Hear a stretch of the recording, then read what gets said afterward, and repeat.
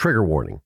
This podcast discusses themes centered around emotional, physical, and sexual violence. While the stories of the survivors are meant to be inspiring and informative, listener discretion is advised. If you are struggling with any of the aforementioned issues, links to resources can be found in the show notes of today's episode. They sent me this amazing letter inviting me to a symposium. Now, I'd made What the Bleep at this point. So, and people were, I was sort of a big deal for a while. And so at this point, it was sort of the height of What the Bleep. And they said, we know how to do the stuff that you talk about in the movie. And I was like, yeah, everybody says that. You guys are full of shit. But they write me this compelling letter. The letter was so well written. Like, it appealed to everything I cared about. And by the way, later I would find out from Susan Dones, who defected before me, later I would find out they studied me very carefully. They listened to like radio broadcasts, TV stuff I'd written. They studied everything about me to figure out what I wanted. So later I realized the letter was crafted to get me to go, oh, this is exciting, because it matched every single thing I cared about. Hi, survivors. I'm Tara Newell. And I'm Collier Landry, and this is the Survivor Squad podcast.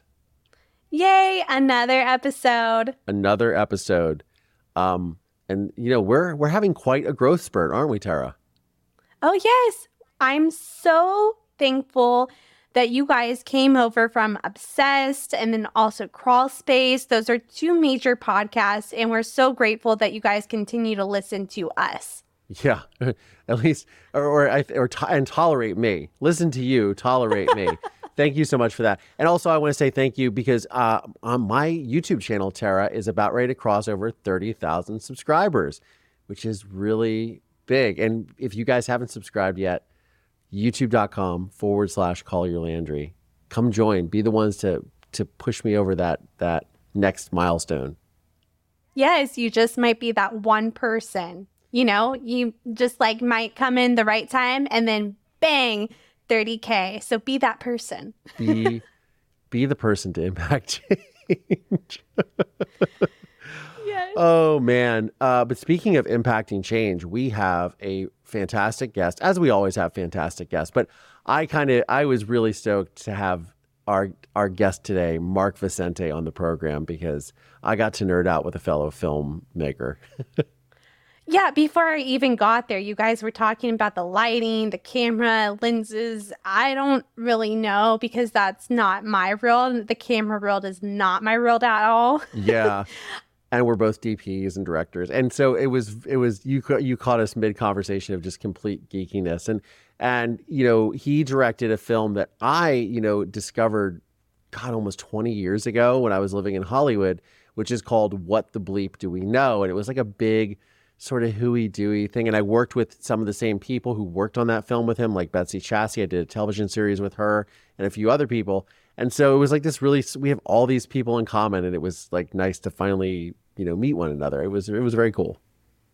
Yes, I love that. It was everything was connecting. And even just, I felt like when we connected with Mark, who's our guest coming up, it was oh, wow, he already felt like he was a part of the Survivor Squad, and he felt like he could relate to us on other aspects. Yeah, and his story is really intense. And for those of you that don't know, so Mark directed What the Bleep Do We Know, where was one of the co-directors, producers of that. But his latest project was an HBO series, actually 2 seasons that he was involved in, which was called The Vow, which is about the NXIVM cult and its cult leader, Keith Raniere, and the coercive control and the manipulation and the branding of women. And Tara, I know that a lot of this type of stuff, I had seen it because I was very interested in it because I had been approached about NXIVM. It was like a self-help thing. And this is my early days in Hollywood, in the mid 2000s. And, I had people talking about it and I was like, this, and I said to my partner at the time, I was like, this just sounds way too weird. We're like, oh yeah, we're not into this. But, I know that, you had a little bit of trouble watching the series, and I understand why. Oh yeah, just the manipulation, the coercive control of it all. These women being manipulated to give sex to Keith. And it was just, I understand if you're promiscuous, but it was like these women had to just give themselves to him. Yeah. And they were And branded too, which is just horrific. yes, And it was under the guise. And the thing that was most staggering about me, and I know I say this a lot on our program, but I just am stunned at the fact that other women bring these women in. And it's like, oh, no, it's okay. And you've got to, and then they're like the ringleaders for the ringleader. It's insane to me. And one of those people was Allison Mack, who was just recently released from prison. She was an actress on Smallville. And, and obviously this has completely destroyed her life. And she obviously gave testimony against him. And now Keith Raniere, I believe, is in prison for 130 years or something, rightfully so. Or he's away. I don't know I think he was convicted finally in 2022. yeah, yes. But you guys have to check out The Vow to get the full story. Today, we're going to get into Mark Vicente's story, and then we're also going to banter about our stories a little bit because it's so great when we meet another survivor. Yeah, it really is cool. There's a lot of unfortunately, there's a lot of similarities. But what do I always say, Tara? That we're all a part of a club that no one wants to be a part of, but we're all a part of the Survivor Squad. We're all a part of the Survivor Squad. Well, on that note, let's get into part one of our two-part conversation with Mark Vicente. Yes, and stay tuned till the end for a special announcement. Special announcement.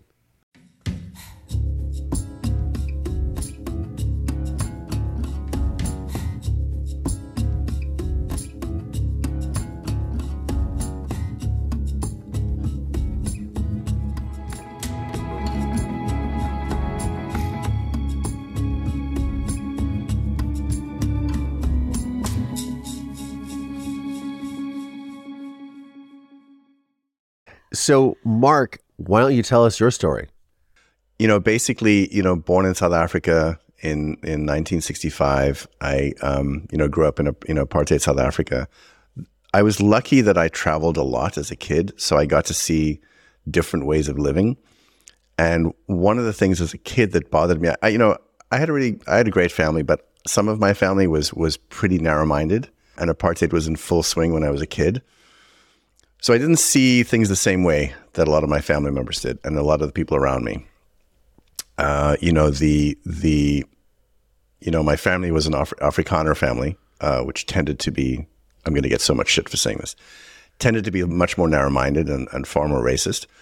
And my mother was sort of the black sheep of the family, so she got me to see the world differently. And I figured out at a certain point, pretty young, that something was desperately wrong with the country. So I saw things as super, super fucked up, and people were saying, well, it's black people are inferior, it says so in the Bible. And I was like, where in the fucking Bible does it say that? Like, it just, nothing made sense. And as I grew up, I saw a few kind of very disturbing things, that I remember once seeing this kid that was killed, and the way everybody was standing around, because it was a young black girl, and the way everybody was standing around like it was just a dog that just got run over. And I was like, what is wrong? Because I was just weeping, And then jumping forward later, for a while I was a news cameraman, and I saw some really, really bad shit. And I saw a couple of things. I saw just the lack of care because of apartheid, the lack of caring for other human beings, and also I saw immense corruption in the government. But anyway, I had this I guess this yearning as a kid, like the world, there has to be a better way. There has to be this country can be better somehow. And my story of the sort of my so-called enlightenment of like, oh, this is how I do it, was like when I think I was like 9 or something, maybe a little older.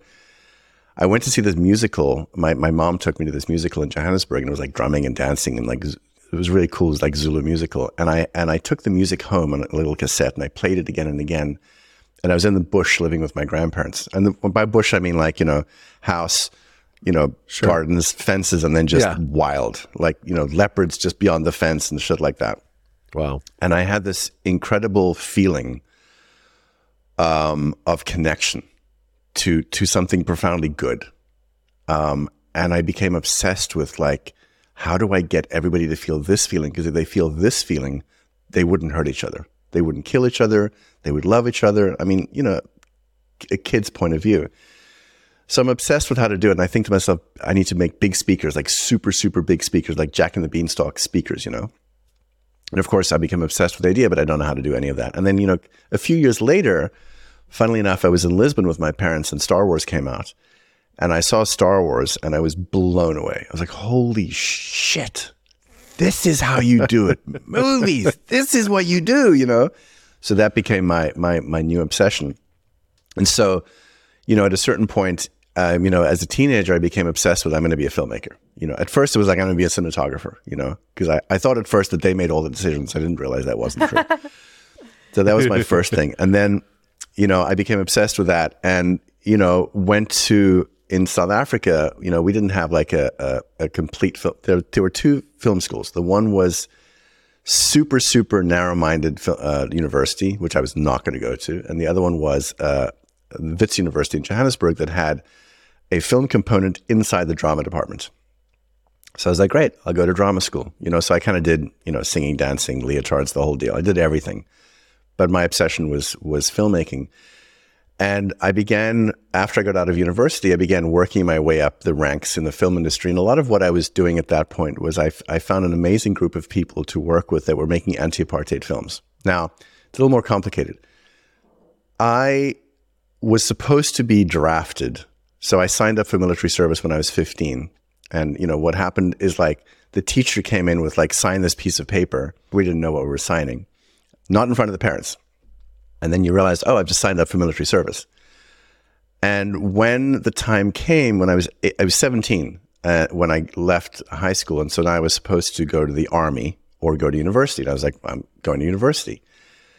And I kept on deferring my military service until I was finally finished with college. And I realized I had to go to war because we had a war at that point. And I think it was like the morning that I was supposed to show up, I made the decision I'm not going. Basically fuck them. Fuck them in their war. I'm not going to go kill people I do not know that I have no beef with. So, for like the next 7 years, myself and a few of us, there was quite a few of us were basically deemed, criminals, and the military police came looking for me on, various occasions. And so I developed this strong sense of like justice that was not necessarily what the government was doing because I felt the government was not just. And so all these things formed this obsession with like, there has to be a better way to do the world, to be a human being. So anyway, eventually I get my way to, I get a huge break. I shoot this movie in South Africa, called Serafina. It's a musical with Whoopi Goldberg. It's an amazing film. I mean, it was creatively one of the most astonishing experiences for me. And I finally like get my break to go to Hollywood, and I arrive in Hollywood. I'm like 26 years old, and I'm now shooting this very big budget movie for Disney, which I think at that point was 20 something million, which the largest thing I'd ever shot was like maybe 2 or 3 million. So now suddenly it was like 20 something million. I think it was 27 million. And I was terrified.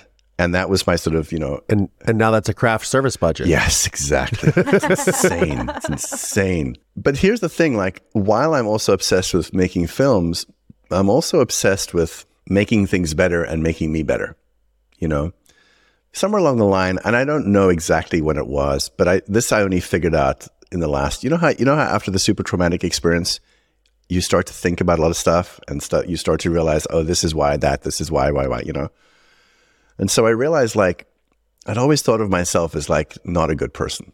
And I'm not sure exactly where it came from. There was abusive stuff in my childhood as well. And so there's an obsession with, I got to make the world better and I got to be a good person. And I have to figure out how to become that person.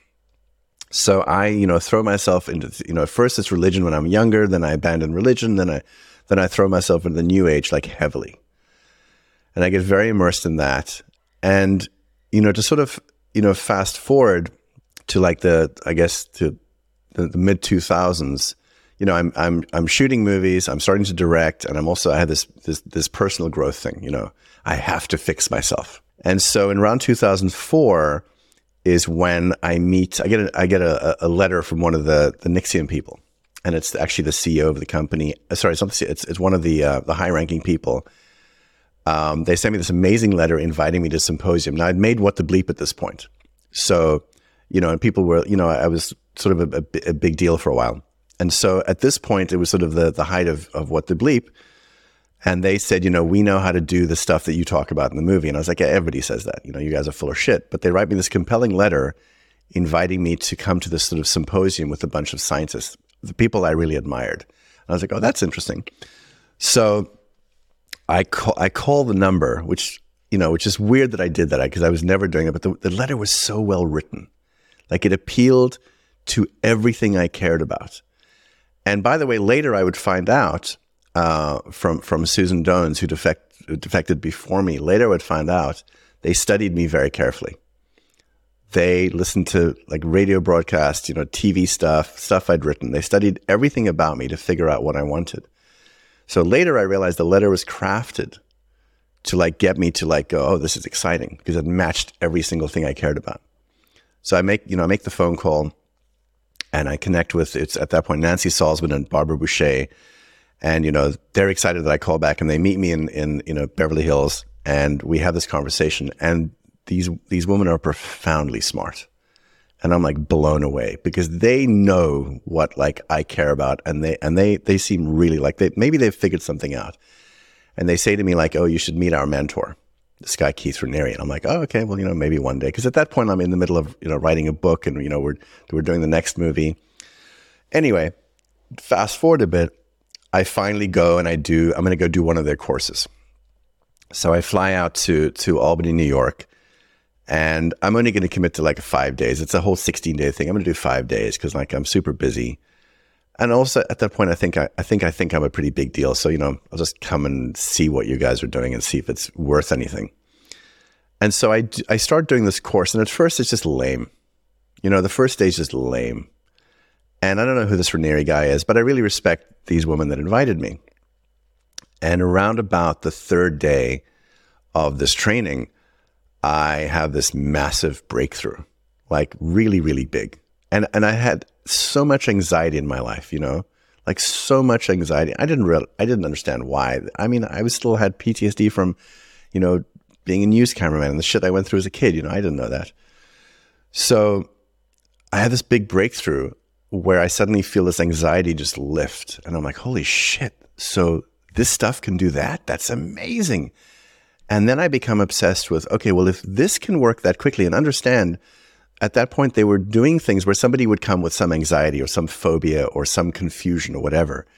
And in like under an hour with some special process they were doing, people were having these huge shifts and understandings and realizing, holy shit, my whole life I thought this, that doesn't make any sense. And you feel this kind of freedom. And I was like, man, I think this shit might be the shit.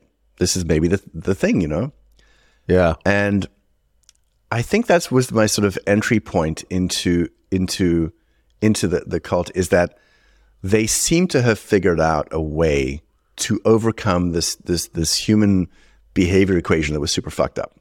Like we do shitty things to each other. We make bad choices. I make bad choices. So they seem to figure out like this is how you fix it. So it was sort of like they were getting into your programming and shifting it very quickly. And I'd done a lot of stuff before.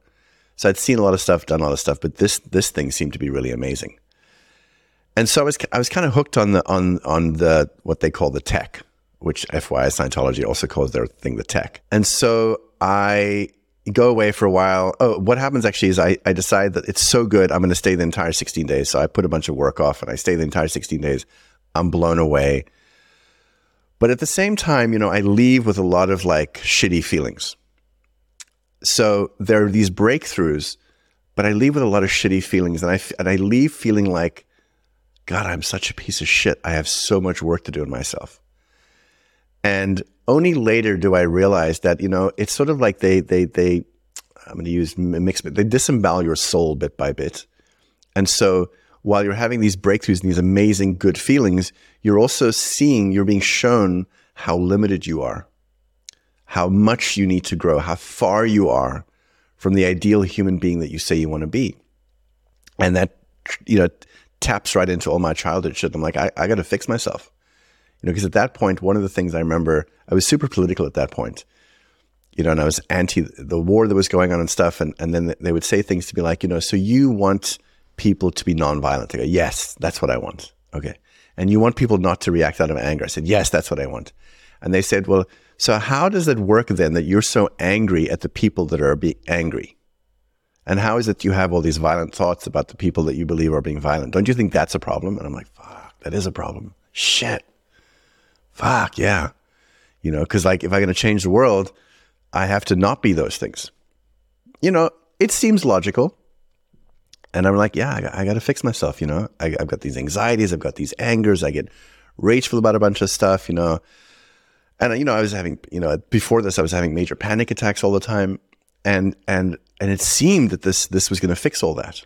So I disappeared for a while. Then they started to give me a lot of pressure about like, where are you? And I said, oh, well, I'm doing my life, you know, like now you gave me some great tools. I'm doing my life. Yes, but you know, you owe us this, you owe us that. There's a lot of weird shit going on. So I go back and I do a bunch more courses. And I realized like that, well, they convinced me, I should say, that like the only meaningful way to move forward is to really clean up my act. Because if I'm gonna keep on making films that have impact in the world, then I need to make the films, the right films that will actually do that. And to make the right films, I have to become the right kind of filmmaker. I have to work on myself. And that's the most important thing to do. And, you know, you could argue that, yeah, that's probably the case. You know, they kept on saying, you know, like first fix you, then go make the things. It wasn't like, just do both. Well, they're bringing up like a lot of insecure attachments to make you codependent to this religion. Correct. Absolutely correct. But I didn't understand any of this, you know. I mean, they leveraged my ambition. Because my ambition was, I want to be a great filmmaker, but my ambition was also, I want to be a great human being. You know, so they leveraged all of that. And my desperation, my terrible fear that I was a complete piece of shit. And then what they do, as you just, I mean, they make you feel shittier as you're going along. So the CEO of the corporation, Nancy Salzman, you know, says, you know, you need to, this is earlier, she said, you know, you should meet Keith one day. This is my first, I'm backing up. So my first intensive, I think on day 10, I get to meet Keith Raniere. And it's so interesting because when I met him, I thought, yeah, it's kind of a schlub. And like, this is not the person I thought, you know, that I thought I was meeting. You know, I thought I'd be meeting, I don't know, fucking Xavier from the X-Men. They called him something, right? Vanguard. Yeah, that was it. Vanguard. Yeah. All these names. And when I met him, you know, I thought, oh, this is great. I have an opportunity to ask a super smart guy, who has, you know, one of the highest IQs ever recorded and best 3 problem solvers in the world, yada, yada, yada. I have an opportunity to ask him a bunch of questions, and I asked him a lot of questions. And one of the questions I remember was about dark matter. I wanted to understand dark matter better. And he begins explaining things about dark matter and this mathematics he used to understand it. And I'm like, what mathematics is that? I've never heard of it. And he says, well, it's the mathematics I created, you know. And me, being as naive as I was, I'm like, you created a new kind of mathematics. That's fucking incredible. So I have this 5-hour-long conversation with him, and it does blow me away. Like, okay, so he's this weird guy, but his mind, you know, I'm like, his mind is amazing. So anyway, a lot of what they're saying to me when I come back later is like, you should commit to learning what this is, and you should commit to spending time with him if you want to be the kind of person that's going to change the world. And I'm like, okay, fine. I will put everything on hold for 1 year. I'm going to give this 1 year to learn everything I can, because if I can figure out how to fundamentally change people's perception in a film, I've found the holy grail of filmmaking for me, which is to affect change in the world. So the whole next year is me. I'm going to learn how to do this. And, you know, I'm going to fast forward a bit, like bit by bit, as they chip away at you, you start to feel like there's just more shit that I have to deal with. Yeah. You know, there's more stuff that's wrong with me. And what happens at first is like, Raniere says to me on my birthday, I'm super frustrated. This is in 2005, I think. Maybe six. I'm super frustrated because I came here to work with this guy, to learn from him, and he's just ignoring me. And I'm pushing him and pushing him and pushing him. And I eventually go like, I fucking give up. I don't know. And on my birthday, he calls me one morning and he says, let's take a walk. And I'm like, oh, maybe this is it, you know. We take a walk on my birthday. These fuckers love anniversaries and birthdays. And he says, I have an idea for a film. And he starts pitching me this idea. And I realize, okay, well, I've pitched him all of my ideas that I want to work on. But okay, this is what he wants to do. Okay, fine, we'll do this. So I start writing the treatment for this project. And when I show it to him, he gets back to me a couple of days later and I meet him. And he basically says, this is really incredible work. Okay. And I'm like, oh, well, it's coming from this super smart guy. That's really quite a compliment. The last compliment I ever got. Because for the next basically like 12 years, he's just, everything I do is wrong. And the problem with, and I'm not unique this way, but the problem with people like me is like, we're going to fucking stick it out and make this shit work. Oh, sure. You know, that ambition is like, keep on going, keep on going, keep on going. And eventually I get utterly lost, but I don't really know I'm lost. In some deep part of myself, I think to myself, what am I doing? You know, what am I doing? And there's this moment, I'm sort of fast forwarding to the beginning of my wake up, because basically everything is controlled by him, and everybody around him is controlling everybody. So everybody's abusing everybody constantly in this super fucked up system where you start to feel like all your choices are wrong and all your decisions are bad because they're all unethical and they're all anti-humanitarian and they're all amoral, you know? Collier, you had a question. First of all, speaks to your creative nature. I know that I'm the same way. When you're going to get through this. I'm going to get through this. I'm going to sort this out. Yeah. And I'm going to do this in my artistic way, right? Because that's where I was in my process before I made my film, right? Yeah. But also something that's interesting you're saying, it's almost like the machine itself is eating itself, right? Because it's all such bullshit that it's not going anywhere. So it's attacking, you know, one of the ways that I feel that organizations, whether you want to call them religions, cults, or whatever, is it's a concept of the other.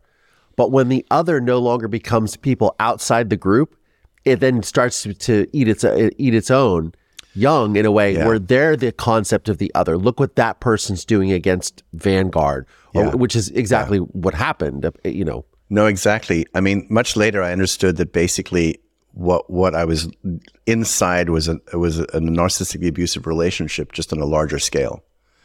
You know, I began to understand that much later. And what he was doing with everybody was like disemboweling them, basically, you know, just scraping out their soul and trying to mold everybody, not in his image so much, but in a way that they could be ultimately controllable, you know, by saying things like, you know, your pride stands in the way of you truly understanding yourself. You know, your opinionated, they wouldn't say egotistic, but that's kind of what they were saying. Your pride is getting in the way of true growth. And so you feel like, well, I have to strip my pride away. I have to strip away my opinions. I have to strip all those things away. And the thing that's so messed up about it is it looks like you're going in a good direction, but you're not. You're actually destroying, you're eating yourself alive. You like you say, Collier, you're like part of the system that's just eating you alive, right? Yeah. And then you're making choices that you think are good choices that are doing the same thing to yourself. Of course. Because you have pure intentions as a person who wants to grow. I mean, look, you did a film that is essentially about enhancing your mind, examining quantum physics, you know, resurrecting Marley Matlin's career. Yes. I know, but in all seriousness, you have this, you're a seeker, you know, so these people prey on that. And then first they make you feel like that. And I feel like when you said, you know, he had never really talked to me, I come to him with all these ideas. He never responded until it was his idea. And then you're like, okay, well, I guess we'll go with this. Yeah. Of course, that's how they're controlling, because he sees someone who is by far more gifted going to just prey upon those insecurities. Like that's the thing that they're so good at. They are able to break down in their mind your insecurities. Yeah. Well, this is part of the hypercriticism stage of like trauma bonding, you know, part of the 7 stages of it. Yes, you're totally right. And the thing that I only realized later, I didn't realize I was walking on eggshells all the time. I didn't know that. Yeah. Because that's part of the trauma bonding. You're not really aware of it. But you can see it when you watch in The Vow. You can, with those videos, those home videos of you're just sitting there and just kind of looking. There was a shot, you were like on the floor, and I think it looked like you were going through some videotapes or something, and he's sitting at a desk. But just even that position of, like, he's clearly shorter than you. I don't know how tall you are, but he doesn't look like... I'm 6'3", and he's shorter than me. Yeah, I'm 6'2". So it's like, often I've noticed when in sort of power dynamics, and you see this in Hollywood, right? Where people will try to, just even going back to like thousands of years ago when we're in tribalism and things like that, where the leader has to be taller than everyone else, or has to be, they stand on a stage with, it gives you the presence over them. And you can see him positioning himself that way. And it's just these little subtle things that you look back and you go, oh yeah. It's funny because this is the thing, you don't see it. Like I remember when I was when I was in my 20s, I was shooting a lot of docs, right? And as a DP, and I remember going to Zululand and going to shoot like the Zulu king, right? And the whole thing was you walk in, never look at the Zulu king and always be lower than the king. So I thought that was a fucked up system. People gave me shit for this as well. But I didn't see that in this system. Also, look, we were studying psychopathy. We were studying all those things. I mean, he had me specifically study a lot of bad people, a lot of the bad things they were doing, because, he said to me that would help you deepen your sense of conscience. These bad things exist in the world. He was literally talking about the shit he was doing to us. That's what's so messed up. And the thing is, at this point, it's one thing to study psychopathy, and maybe I'd run into some bad people in my life, but it's another thing to truly take in. I'm dealing with a really bad human being. I mean, you guys know, you had your wake up of horror, which I'm profoundly. Yours honestly feels so much worse than mine. But it is a shock, I think, to most people to realize like, oh shit, these kinds of people exist. Like they're so close in your, in your guys' case, your family. But I had really idolized him because what he'd figured out how to do was to match all my values. So I thought he was who I could become. The fact that I later realized, now this is an evil motherfucker, was a huge, huge shock to me, Anyway, that shock is so interesting. So anyway, just to go back to the beginning of my, please, I can go anywhere you want, but I was just thinking about the beginning of my wake up was 2015. My wife, Bonnie, and I go to, she was in a bunch of the Star Wars movies. So she's a Star Wars personality. And so we go to the Force Awakens premiere. Massive premiere, biggest one I think they've ever done. We're on the red carpet, the whole thing, and we go in, and one of the things we're always told in the cult is like, we're the most humanitarian people you'll ever find. We understand tribute, and we understand caring, and we understand compassion. And I remember sitting down in the theater. It was the Dolby Theater on Hollywood, and it was a massive, massive affair. All the famous, everybody was there. And I hung out with Spielberg, I was hanging out with J.J. Abrams, I was hanging out with all these amazing people. And inside, I'm feeling such a deep sense of insecurity because I didn't know this yet, but I felt so far from the world, from this place I felt like I was going for, because I was in this little shitty place in upstate New York working on myself, while these people were doing all the things that I dreamt about doing. And so I'm sitting in the theater before the film comes on, and J.J. Abrams gets up and he starts talking, and Spielberg is up there, and then George Lucas is up there, and J.J. Abrams starts talking about George Lucas in such an incredible way, and I just have tears in my eyes because I'm like, oh my God, it's so beautiful, the respect these giants have for each other. And I'm sitting there going like, wait, I don't see this inside the organization. I don't see this kind of kindness in the organization. What the fuck am I doing? And I realize this theater, this environment, this dream, this is where I was supposed to be going. What the fuck am I doing? So that's December 2015. And I think that plants the seeds of things for me, because I begin comparing and saying, they're saying that they're the most humanitarian, kindest people. They're not. This example in this theater, this is beautiful. Yeah. And they keep on poo-pooing anything that's outside their walls. So the concept of the other. Yes, exactly. Everybody's otherized. There's all this otherizing, right? We go back and I decide I'm going to be like, remember in what was the movie, Jerry Maguire, when he writes that letter? He's going to write the letter to like tell them what's wrong with everything. And the cover looks like Catcher in the Rye. So I'm gonna do my Jerry Maguire letter. I write these letters to everybody, and there's all this shit's wrong. We say we're humanitarian, we're not, and I'm like, and also I write in my letter and also, by the way, guys, I'm terrified to say this because I don't want to become the problem child of the organization. And it's funny because it hasn't really hit me yet. I'm terrified, and I don't say this. I'm terrified because they're litigious as fuck. If you step out of line, they will sue you into the ground. And they will send PIs after you, and they will send lawyers after you. They will destroy your life. But I can't admit to myself that that's what they do, but I'm terrified of it. But I didn't realize it. It's sort of like, how in the trauma bond, you have difficulty actually saying, this bad thing will happen to me. You can't even admit a bad thing could happen to you, but you can feel it. And so I'm trying to change the organization. And I'm saying to Keith Raniere, there's these problems in the organization, and he's listening to me, but he's also, I realized later, triangulating everybody against each other, which I know, Tara, you've been through that kind of shit as well. And every question I bring up, he has an answer. And eventually I say to him one day, I think there's a psychopath in the organization. And he's like, who do you think it is? And I'm like, I think it's Alison Mack. I think she's doing some really, really bad shit with some of the young girls and some of the women. He's like, oh. But then he does all this weird distracty shit on me. He has to ask me questions about the way I process things, and it completely distracts me. So I'm beginning to learn in 2016, something's not right. These women are so skinny, and they're like fading away. Their life is fading from their eyes. And I say to him as well, okay, so we're supposed to be, this is the science of joy we're doing, right? That's what they call it, the science of joy. So shouldn't people begin having joy? Well, it takes a while, and it's this and it's that. It's about being in the desert, and the in-between, or the yada, yada, yada. I'm like, yeah, but still, they're fucking miserable. And the deeper they go into the shit and the closer they work with you, the worse it gets. And he can tell, I'm starting to ask a lot of questions. And at one point, I remember he takes a walk with me, and he says to me,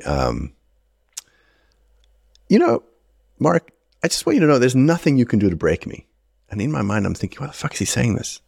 There's nothing you can do to break me. No one's ever broken me. And I guess I filed it in my mind somewhere. He's testing you. Yeah. Because later on I was like, well, later I was like, motherfucker, I'm going to break you, But at that point I was like, why is he saying this? Because I was asking so many questions. Now, what was also going is my wife, as you saw in the vow, my wife is starting to figure shit out. She can see shit I can't see yet because I'm so attached to him. Because I'm beginning to think the organization's full of shit, but I'm still very attached to him. Women are also smarter than us a lot of times, just are. Well, we're more intuitive because we were taught to be the people back in the caves, having these intuitions, oh, this is going to happen and stuff. So we're made to be more intuitive than men, and our bodies are made best for each of us, So we are both incredible beings. Yes, no, I totally agree. And I think you're right. I mean, the way we as the men go out of the cave and we're stupid and we hunt and we're single-minded and we kill, bring it all back, maybe relax. And you're right. The women are just they can just see connections to things and see what's going on and shit, we just don't know what, So that was very much the case. I was being a soldier and my wife was like, shit's not right. Now she's trying to tell me, but I'm super attached to the leader and terrified of him. So I'm very defensive. And what eventually happens is she makes the decision to leave the organization, which I'm okay with. It's really, really difficult, but I'm okay with it because I love my wife. And if that's what she wants, that's what she wants. Now, what had happened a little before that is she was in LA because she was so sick and tired of the organization. She was in LA and she decided one day just to sit still and just be with herself. She was so tired of being afraid. And she'd been so abused at that point, by people in the organization. And she sat very still one day and she had this realization. She was hanging out in Marina Del Rey, just sitting quiet, staring at the ocean. And she realized, oh, this entire system is based on coercion and fear and punishment. And this is the thing she comes to. And it's undeniable for her. And she explains it to me and I'm like, yeah, but everyone's still trying and I'm still, defending everything. And she actually has a conversation with Raniere where she says to him, this entire thing is based on, punishment and coercion and all these things. And his response is basically like, that you're being the squeaky wheel and everything. And I think that's the moment she goes, all right, fuck it, I'm done.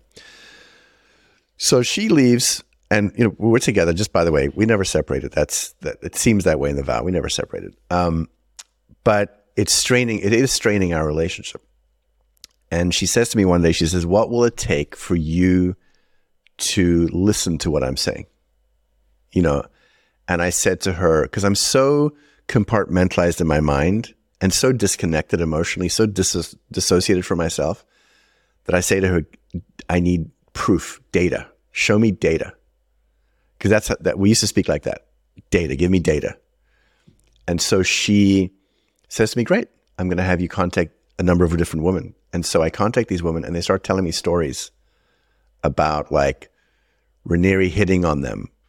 They start telling me stories about the secret underground weird thing where you get invited into, but you have to give collateral. And I'm asking, well, what kind of collateral? Like compromising collateral, like blackmail material.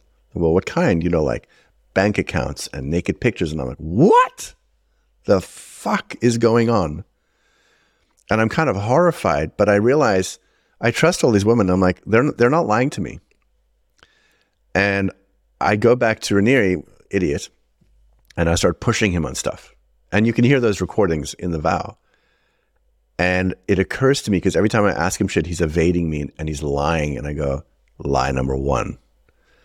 And I begin to realize, okay, if there's one lie, how many more things are lies? And eventually I realize, what if it's all? And that's a huge, huge question for me.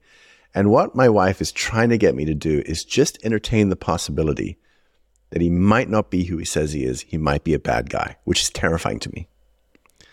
And it's terrifying to me because my own values at that point are conjoined with him. Sure. Like we're like almost the same, I think. And to question him is to question my own goodness. And so that question that I finally allow myself to ask, she keeps on pushing me in the most loving way possible. She keeps on saying, please just look at this. Please look at this. Now I have this proof from these women that are saying bad shit's going on, and he's lying to me. And that moment of separating myself from him, I start to feel completely suicidal. Like all the suicidal ideation starts. I start to think about like, what's the best way to kill myself? Like, should I go to the top of the building? Wow. No, I won't necessarily die. And these thoughts are going through my mind. And this other part of me, thank God, and I think you guys know this other part, says to me that's more rational and calm, says, sure. We've never thought about killing ourselves anymore. Do you think there's a problem? I'm like, yeah, maybe. And the voice says, there's a big, big problem. There's a big, big problem. Yeah. Just know there's a big problem. And so that thought starts in my head, like, there's a big problem. I'm not processing things properly. Yeah. And so I allow the possibility that I'm like not understanding shit and something's wrong. And that begins this cascade of me beginning to ask a lot of questions and of my wife. And then also she's arranged this cult deprogrammer to talk to me, which just blows my mind. But I also realize like, and this cult deprogrammer says to me, she says, do you have dirt on them? And I'm like, I've got fucking everything. She goes, you're going to need it because they're coming after you. And that sunk in, and I'm like, they are. Holy shit, they are. And so at the beginning of the vow, you see me talking to camera, and I'm recording stuff of myself, and I'm saying I'm not trying to destroy the organization, because at that point at the beginning, I'm not. But I'm trying to figure out how do I get these people out? And, my wife and Sarah and Nippy, we're all working together at that point to try to figure out how to, what to do. And also, by the way, it's horrifying when I realize that Sarah's trapped as well. Because you see in the vow all the recordings between me and Sarah when eventually she admits, what's going on. And that moment is so confusing because it rips and destroys goodness, my entire mission of making the world better and me better, just rips everything to pieces. And now I don't know who the fuck I am at all. But my rage, there's fucking rage because they've hurt my wife and they've hurt my friends. And specifically, they've hurt my female friends. Because there's something, I was raised by women in my life a lot, so I feel fiercely protective. And the rage begins of what's been done to these women. And so it eventually transitions from and they start doing things like they send like, I'm getting information that, we're on this list, that they're going to like try and sue us. And then I find out, I hear from somebody who's in the legal team of Claire Bronfman, who's leaking information that Claire Bronfman wants to go to the FBI in Los Angeles to, white collar crimes to get Bonnie and I, prosecuted, thrown in prison. And the rage builds. And then I find there's these websites, exposed, Mark Vicente exposed, Bonnie Peace exposed, Sarah Edmonds exposed, and I'm like, all right, motherfuckers, it's on. And what happens is, I realize like I'm a dead man walking. They have so much money. This concludes part 1 of our 2-part episode with Mark Vicente. Can't wait for part 2? Please subscribe to the Survivor Squad Patreon to receive exclusive early access to all episodes. Yes, and in speaking of that, we're going to meet so many people at CrimeCon? Yes, CrimeCon 2023 in Orlando, Florida. Orlando, get ready. Yes. We are coming to you with all of our friends. Well, a lot of our friends are going to be there, and it's going to be great to connect with anyone. I got to go to CrimeCon last year. I had a lot of fun, and we're actually going to have like a proper booth, and we're going to set up some events for people to come and do meet and greets outside of the show. We're going to partner with a local either pub or restaurant or venue, just do like meet and greets, and it's going to be a lot of fun. Yeah, and so if you're in the Orlando area and you have a spot and you want to collab, please hit us up. Let us know. We are looking for a place. And then we also have a code for you guys, SQUAD, to get 10% off your badge. Yes. So the badges for the top tiers are sold out, but there's the general badges are still left. And check it out. You can get a discount of 10% off your badge for this year's CrimeCon in Orlando, Florida. The dates are September 22nd through the 24th. Check it out. It's going to be a lot of fun. There's so many great people that we've even had on the show that are going to be there. So I'm really excited, and we hope to see all y'all there. That link will be in the show notes of today's episode, so check it out. Yeah, and I hope to see you there. On that note, survivors, I'm Tara Newell. And I'm Collier Landry. And this is the Survivor Squad podcast. We'll see you guys. Bye.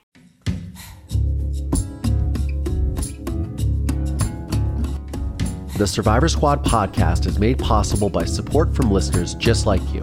Please subscribe via Apple Podcasts, Spotify, or wherever you get your podcasts from. And please consider supporting this program by visiting our Patreon page at patreon.com/Survivor Squad.